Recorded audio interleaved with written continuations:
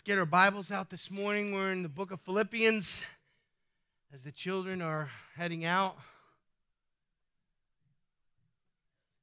That was almost the quietest I've ever heard them leave, but there we go. Philippians chapter 4.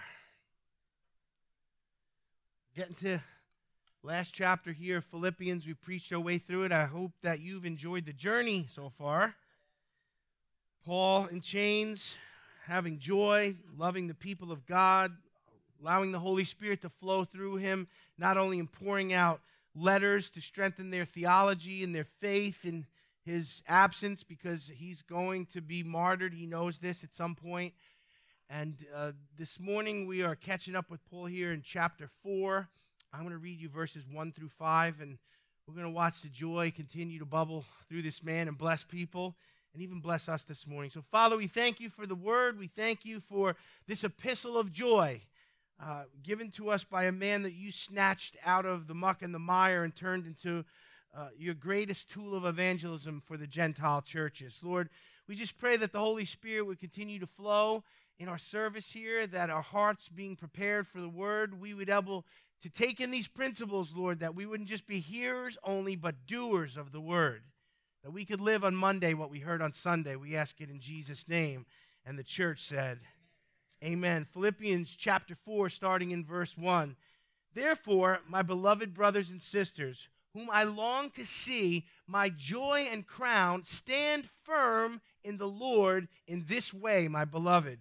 I urge Euodia and I urge Syntyche to live in harmony in the Lord. Indeed, true companion, I ask you also, help these women who have shared my struggle in the cause of the gospel together with Clement, as well as the rest of my fellow workers, whose names are in the book of life. Rejoice in the Lord always. And again, I say rejoice. Let your gentle spirit be known to all people. The Lord is near. So, a lot of moving pieces here, a lot of topics covered, some interesting things covered as Paul is ministering to the church here. He starts off taking an opportunity to tell the Philippians just how he feels about them. We're going to unpack verse 1 in just a minute, but I want to say this before I do. We should tell people how we really feel about them. Now, first service was like, you don't know how we feel about you, so you might know. Listen, I'm talking about the good things we feel about people. Man, if we got bad attitudes, we need to work those out before the Lord. If we have correction for someone, we need to do it in love. But we need to tell people how we feel about them. Why? Because a lot of times we're like, man, I love that person, or I love this guy, or, and I feel this way about this person, but they don't know how you feel. In fact, look at your spouse this morning. They don't know how you feel about certain things about them. I remember my wife and I were married for 30 years, and this was a while ago. I said, I thought this about her, and she said, wow, I never knew you felt that way. And I looked at her, really? And I thought, well, I never said it out loud. Why would she know? But then as I communicated, I saw that it was a blessing to her. We got to tell people that we love them. We got to tell people we appreciate them. We got to tell people when we miss them, amen? Come on, some of you won't even look at me right now. But we have got to start sharing how we feel about each other, because it's an encouragement. When we see somebody we love, hey, Jesse, this morning, I love you, buddy. I'm glad you're here this morning, amen? Right? Just tell somebody. What does it cost us to say, hey, I missed you, I love you, I'm glad you're here?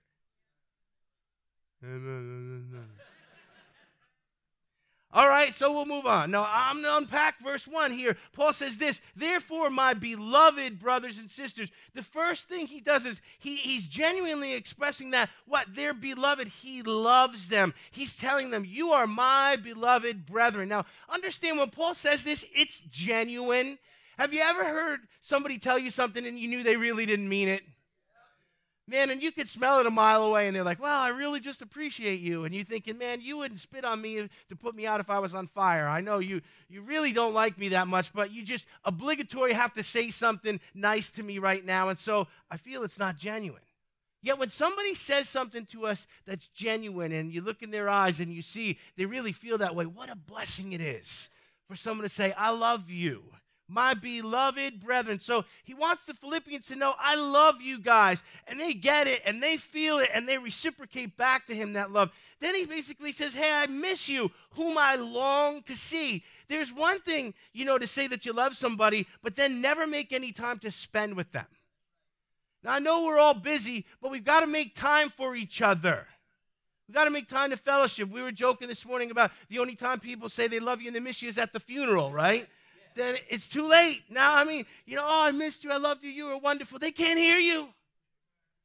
We need to express that, before we go home to be with the Lord. My beloved brethren, whom I long to see. Paul, again, so sincere. He didn't want to be locked up. He didn't want to be standing before these Roman leaders. He didn't want to be in chains. He would rather be with the churches. And so he says, I love you and I long to see you. He continues here using this opportunity to show them how he feels about them. He says, you are my joy and my crown. It's powerful, isn't it? Paul's saying, you're the best part of my life. You're the fruit of my ministry. You're the reason I get up in the morning. You are my joy and my crown. See, he understood that his ministry was not about, building a big name for him or writing a lot of books in Scripture or being the greatest apostle that ever lived. His ministry was all about people. And that's why he said to people, you're my joy. You're my crown. You're my greatest achievement. You ever look at your children and just, maybe when they're babies and you're like, wow, look what we made. Anybody have children, seen pictures? You're right. And I mean, when they're young like that, it's easier to say. When they get to be teenagers, you say, what have we done? No, the little baby, look what we made. My crown, my joy, the fruit of my loins, the fruit of my faith here produced and pouring into another human being. Beautiful thing that he expresses. And then again, genuine and sincere. He fills out what he's saying here. He kind of just brings it in for landing by saying to them, stand firm in the Lord. Why? Because I love you, because I miss you, because you are the best part of my ministry, the fruit that's been produced in you. So guys, when I'm gone, and Paul knew he was going to be gone, I realized this guy is full of joy and he's on his way to be martyred. That's enough to rob joy from anybody. Amen. Just being on the way to work sometimes is enough to suck the joy out of you, right? This guy was headed for execution. Anybody feeling this? Yeah, he's got all this joy and all this love for the people of God. And he's basically saying, look, I'm not going to be here forever, but when I'm gone, stand in the faith. Continue to serve God. Continue to love Jesus. Continue to love one another. Continue to fulfill your call. Amen. Come on, church. Wake up this morning. Oh, my Lord, we need the Holy Ghost jumper cables. Did you wear yourself out in worship? You got nothing left now? So Paul expresses how he feels. We should express how we feel. We should tell each other how we feel about each other. Verse 2 and 3 shifts gears again. Remember, I said we're covering a lot of topics. This one's kind of interesting. He says, I urge Euodia and I urge Syntyche to live in harmony in the Lord. What's implicit in that statement is what's going on behind the curtain is these two ladies were in a fight with each other. They're in conflict with each other. We had us a Holy Ghost Bible brawl within the church. Euodia and Syntyche were in open conflict with each other, and Paul addresses it from he's an apostle. He has authority over the church to bring correction, and he says, you know what? There's a rift in the Philippian church here. That Euodia and Syntyche, they're having a fight here. They're having no small disagreement, and he says, urge them to live in harmony in the Lord. Now, understand something here. You got two ladies who are at odds with each other, and it's not just something that's behind the scenes. It's bad enough when we have conflict behind the scenes, but when it spills out into public, especially in the church, it gets ugly real fast, doesn't it? Have you ever been maybe at a job, maybe at a church, maybe in the neighborhood, and some kind of conflict that should have stayed between the two people now spills out into the public arena? It's ugly, and it's not something that we need, to see happening in the church here. But public conflict is messy, and here's why it's bad for the body of Christ. Because whether we like it or not, it forces everyone to pick a side. Do you realize that when we let our conflict spill out into public, when we let our conflict spill out into our families, we force everyone to pick a side. Most people ain't Sweden. They're not neutral. They're going to choose a team, even in the body of Christ. And when this stuff pops out, and here these two ladies in public had squared off, and these Philippian ladies were in a public fight. It's almost like, in the theater of my mind, I see it like this way. In this corner, Sister Sandpaper, weighing in at none of your business. She's judgmental, abrasive, and always has to be right. The challenger in this corner, Sister Hulamahai. She's uptight, self-righteous. She's relentless in finding fault in other people, and she gossips about everyone. Ding, ding, let's get ready to embarrass the church. That was a lot funnier than you guys let on. But that's exactly what's happening there. They're squaring off. People are choosing sides. They're putting the battle in array, and now they're going to embarrass the church. I'm crying too. So it's not a good thing, and Paul addresses it. Now, this is a direct example of gentle yet firm apostolic correction. Remember, the leadership of the church not only has a right to correct the church, but a duty to correct the church. So Paul's correcting these two ladies. He's urging them to do something. We're going to see that he calls them to live in harmony. We're going to talk about that in a second. But I just want to point out to the fact that he does correct them. And understand, well, why didn't he just pull them aside and talk to them? Listen, sometimes things done in public need to get corrected in public. If you want to bring it out into the public and then you get corrected in public, don't have an attitude. Well, they should have just been courteous and pulled me aside and gently told me, and then I wouldn't have listened to them. Yeah, we know. But Paul corrects it. He corrects it in public. He corrects it in Scripture. It's part of God's word forever. And so the point is here that none of us are beyond correction. If we think, well, I'm mature, I'm older, I'm this, I'm that, I've been around for a long time, nobody has the right to correct me. You're in a dangerous spot.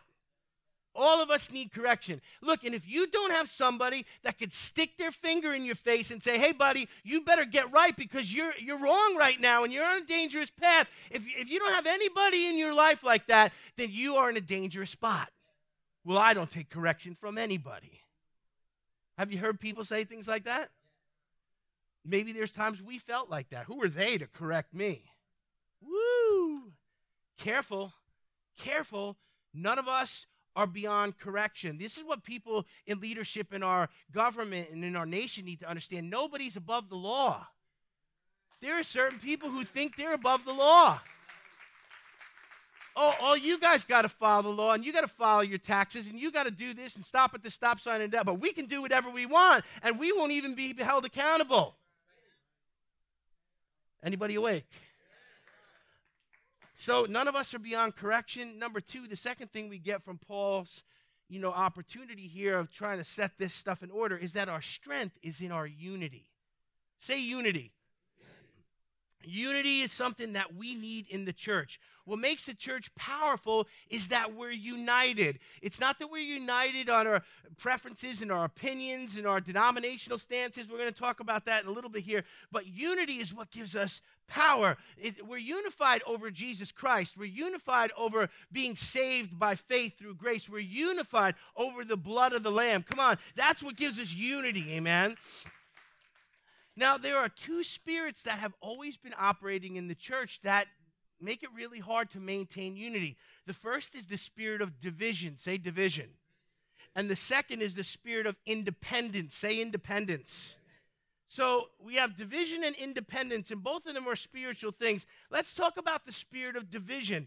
We see division in the church because the church is willing to divide itself over almost anything. We're divided into denominations. We're divided into theological camps. We're divided into different expressions of worship. Sadly, we're even divided by culture and ethnicity. It's been said before that the most segregated time in America is Sunday morning when it's time to worship. And that shouldn't be. Oh, everybody's quiet now. Don't get quiet on me. Now I'll start throwing stuff because you're going to say amen because I'm preaching the truth, amen? We shouldn't divide ourselves over culture. We shouldn't divide ourselves over, well, we don't fit in this church and I don't fit in that church. And look, there's no black church, white church, Spanish church, Chinese church. There's just the church. Amen? And if you walk into a church and feel like, oh, I'm not supposed to be here, man, that's not right. Take a look around this morning, please. Move your heads. Take a look around this morning. Look at the beautiful diversity here. You're not looking. Some of you are still looking at me. Take a look. This is what heaven looks like. This is what heaven looks like. They're not going to say, oh, Leonardo, you're here. Come on, we got Little Italy. We're going to put you in the Italian section. Down here, they got good mozzarella. It's going to be nice. No, everybody, we're part of the family of God. So this spirit of division, it destroys the power of the church. Why? Because our strength is in our unity. Do you know why the United States is the single most powerful military, single most powerful economy, the only standing superpower left? Because our states are still united.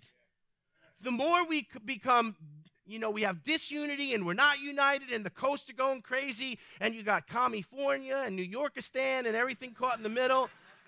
Come on, just telling the truth in church. Amen. And then what is that? That's the devil trying to break our unity, because if we're all fragmented, we're not strong anymore. And there's plenty of nations out there that can come in and topple us. It's the same thing in the church. We can't be fragmented. We can't be divided. We have to be unified in Jesus Christ. So we looked at division. Let's talk about independence.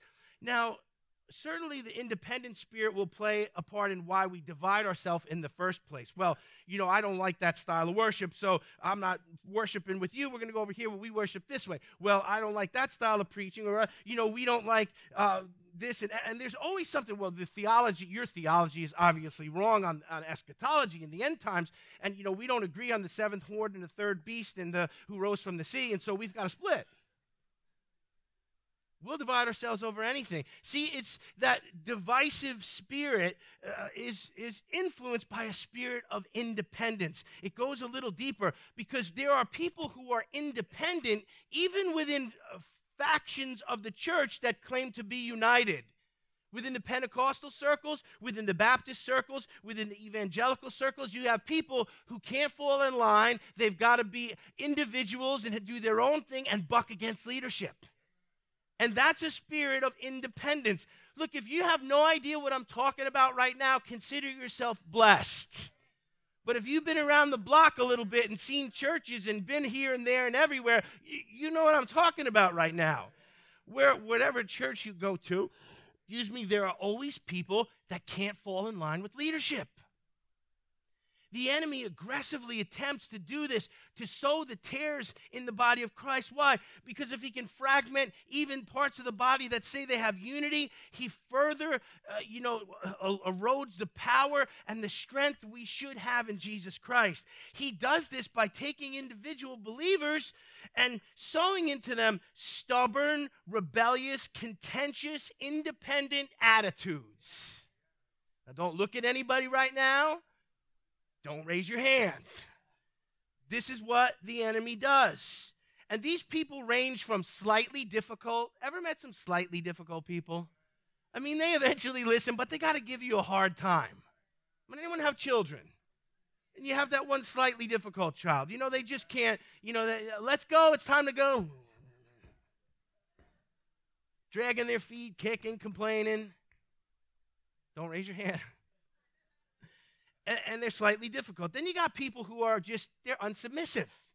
Whatever you tell them to do, they got to question it, they got to find an excuse, or they got to say, I'm not doing it. And then on the other end of the spectrum, you have people who are downright subversive. They sit in churches and they want to destroy the leadership. They want to split the church. They want to attack the body. They want to, and I've seen it so many times. And in fact, if you're paying attention, it's gone on in the Hudson Valley during the COVID period that churches have had people rise up within them and split the church and take the church away from the God-ordained leadership that was running the church. And there again, if you don't know what I'm talking about, God bless you. It's good. Sometimes it's good to just stay, naive about some of these things. But I call these three groups of people, the slightly difficult, the unsubmissive, and the subversive, I call them the cats, the mules, and the bulls. Cats just don't like to listen. You say something to a cat, it just kind of blinks at you. You see them, they sit there. And then you got the bulls. You got the mules. No matter what you say, they dig their heels in and they fight you all the way. And then you got the bull, who's the proverbial bull in the china shop, who makes a big mess. Pray for the church of Jesus Christ. Pray about the cats, the mules, and the bulls. Pray that God gives wisdom to leadership so that we can protect the unity we have, because we need this unity to stand as a united front against the darkness. Look, the church is not going to be successful if it's fragmented. And so those two spirits, I'm digging into these things. They're deep things that you and I need to understand. So when we see division, we nip it in the bud. When we see independence, even in ourselves, we nip it in the bud. That we learn to be team players. And it's not about I, and me. It's about the body of Christ and doing our part in it. So to the thunderous applause of verse 2, I will move into verse 3. Listen to this. Indeed, true companion, I urge you also, help these women. So the ladies are in a fight here, and Paul's appealing to the leadership to help these women who I've shared my struggle in the cause of the gospel. So these are not novices. These are not people that are on the fringe. They're solid Christians who have worked alongside of Paul. He says, together with Clement, as well as all the rest of my fellow workers. So there again, this rift is in the leadership structure of the church, and it needs to be healed by the leadership structure of the church, whose names are in the book of life. So let's take a look at what's going on here.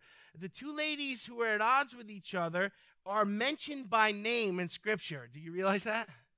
How many would like your name mentioned in Scripture for starting trouble in the church? You run into Syntyche in heaven. Oh, who are you? Oh, I'm Syntyche. I'm mentioned in the Bible. Oh, yeah, what did you do? Never mind.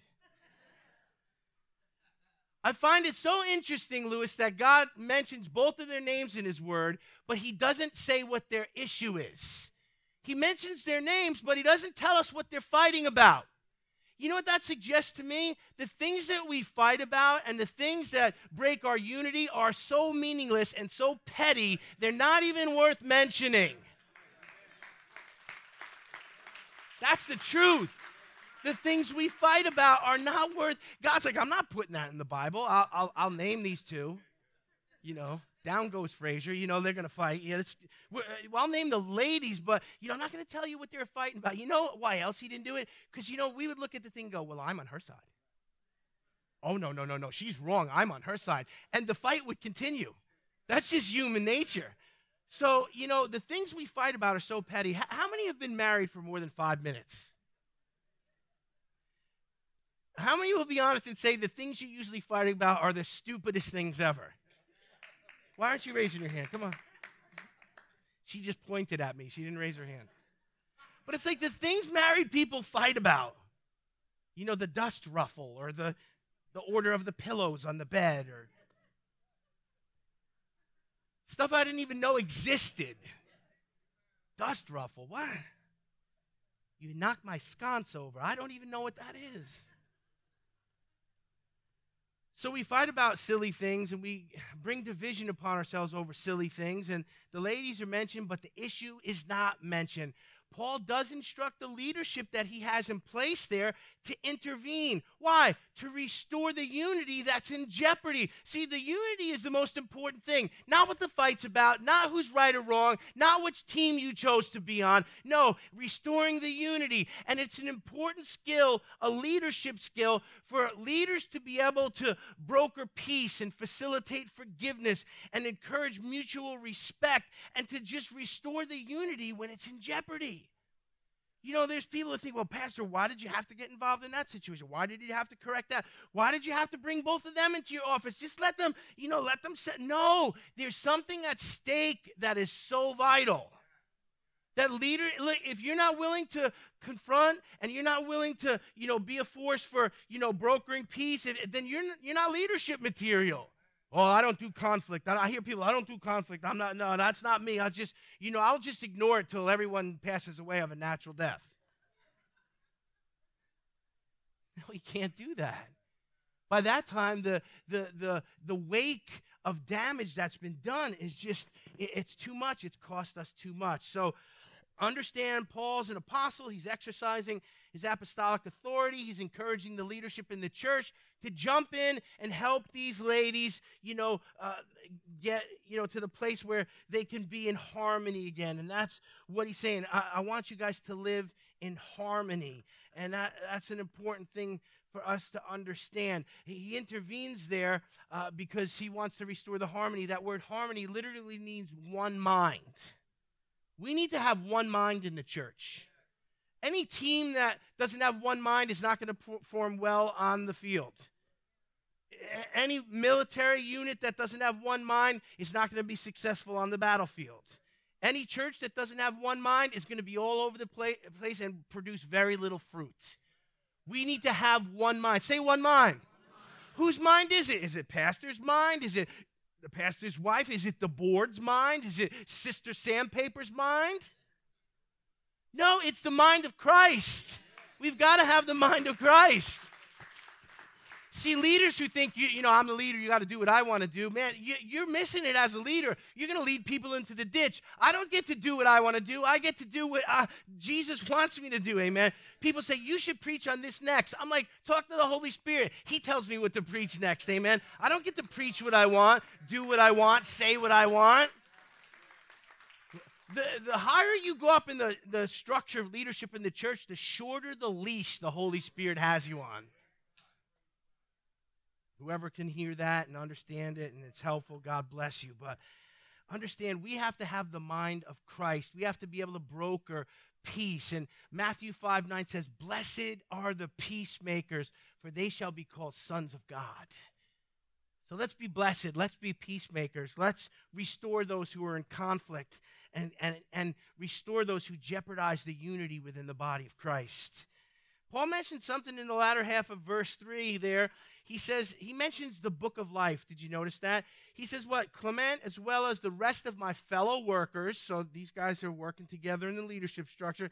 He says, whose names are in the book of life. Now, if you don't know, the book of life is a book that when you come to Jesus and you're born again, your name is written in the book of life.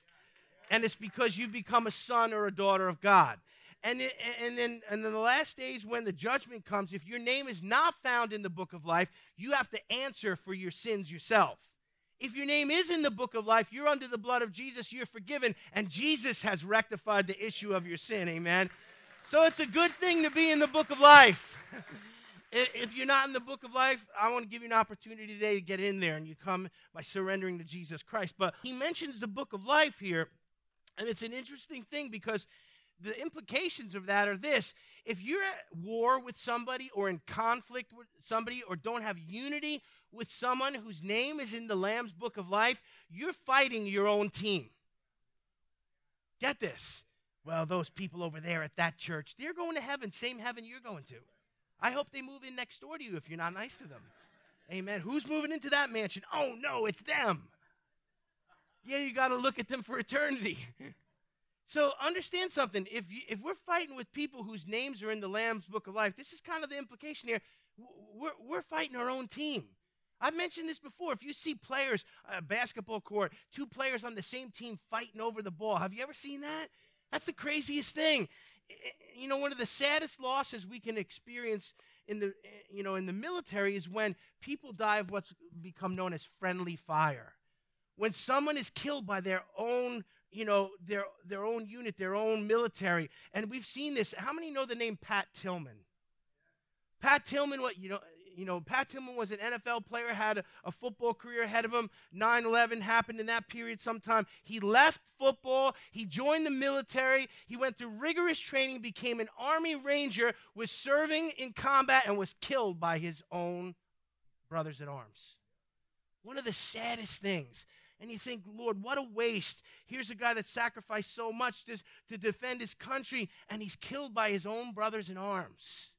And as sad as that is, it's exactly the same thing when we try to assassinate other believers whose names are in the Lamb's Book of Life because we can't fall in line, because we can't be, we want to buck against leadership, we want to fault find. It's quiet now. God help us. Same team. We're on the same team. God help us not to shoot our wounded and kill our own. We've got to stop. We need to be one. We need to be united. Verse 4 kind of shifts gears a little bit here. Paul's saying how much he loves everybody. He brings up this rift in the church, tells them, basically how to solve the issue. And he says in verse 4, rejoice in the Lord always. Again, I say rejoice. So, he's talking about all these issues and conflict, and then all of a sudden he's talking about rejoicing. And it might seem a little out of place there, but really what Paul is saying here, he's mentioning rejoice in this context because rejoicing is the exact prescription for a church that's in conflict. When the body of Christ is in conflict, what do we need to do? Have a summit meeting, talk it out, have a pros and cons list. No, we need to get together in the presence of God and worship the Lord together till the Holy Spirit softens both hearts, amen, until we become one in worship, and then the conflict that we have seems to just many times solve itself. So he says, rejoice in the Lord always, and again, I say rejoice. God does some deep things in the hearts of his people when they worship together. If you're worshiping next to somebody that, you have a hard time with and they're worshiping and you peek over and you see them and they're like a little angel. I look at my wife worshiping. What an angel.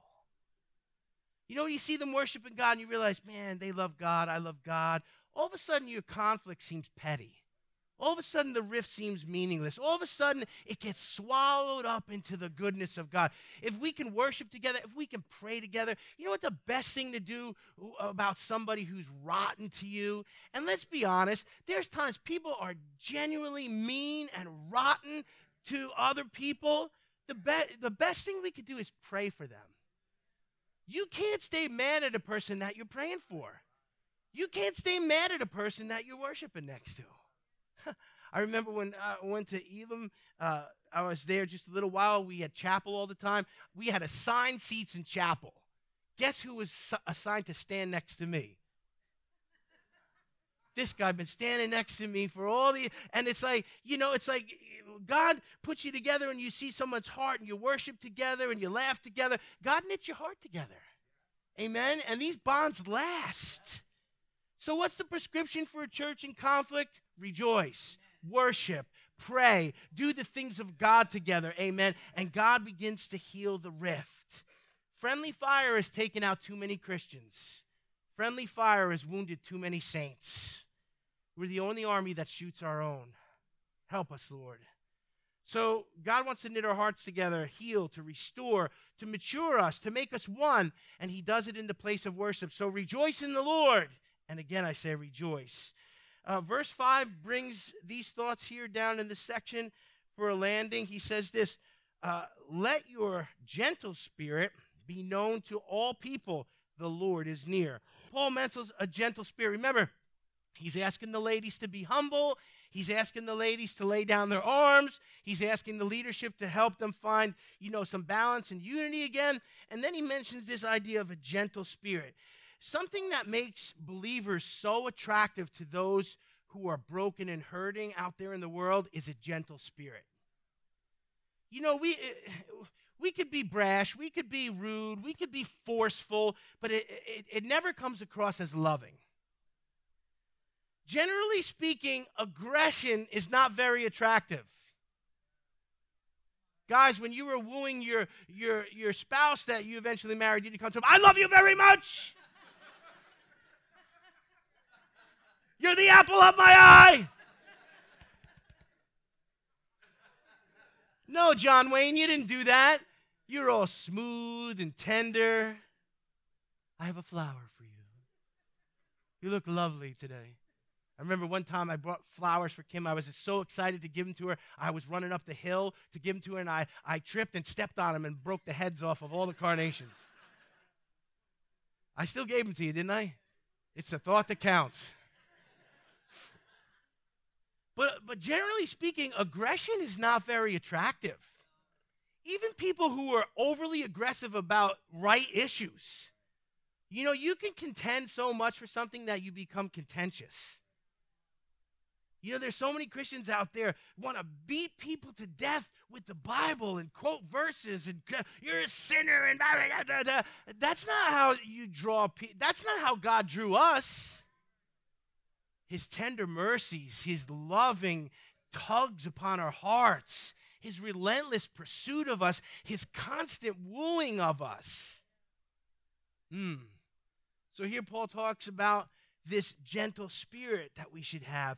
Passion, when it's not gentle, is unattractive. Aggression is never attractive. Arrogant Christians are a huge turnoff to people outside of the faith.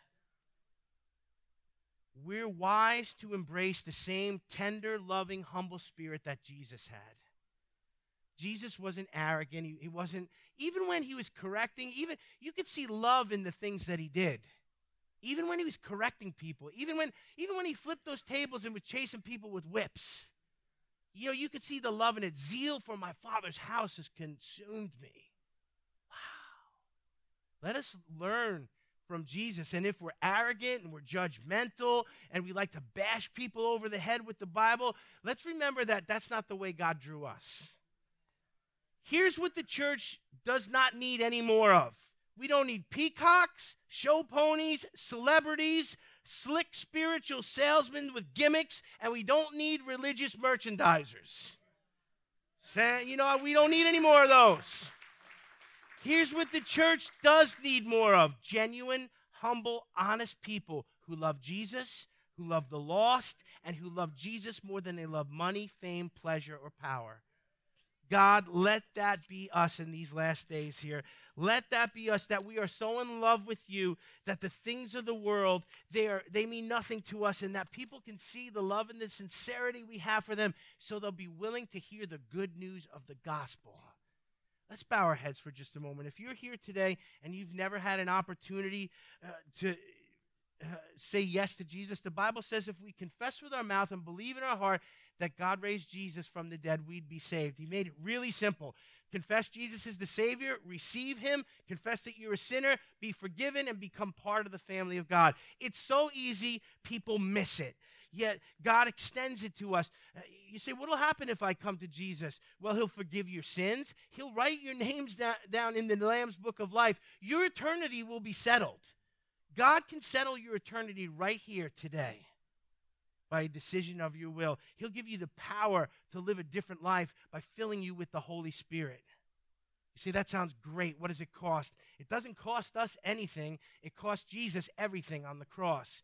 We receive it by a decision of our will. If you're here today and you want Jesus to be the Lord of your life, you want a clean slate and a fresh start, you want to know that if you died today, you'd go to be with the Lord, I want you to lift up your hand today and say, I want to receive Jesus today as my Savior and Lord. Anyone here want to do that? Man, I'm having a hard time. I'm seeing hands.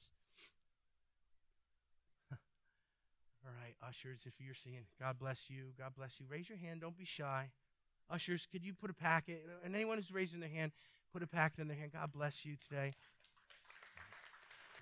Let's pray a prayer together. Say, Lord Jesus, I come to you a sinner, and I ask you to forgive me of my sins. I receive you as my Savior, and I receive you as my Lord. Fill me with your Holy Spirit. From this moment forward, I belong to you. In Jesus' name, amen. The Bible says that the angels in heaven rejoice when we repent and come to the Lord. So let's rejoice with them this morning, amen. Praise God.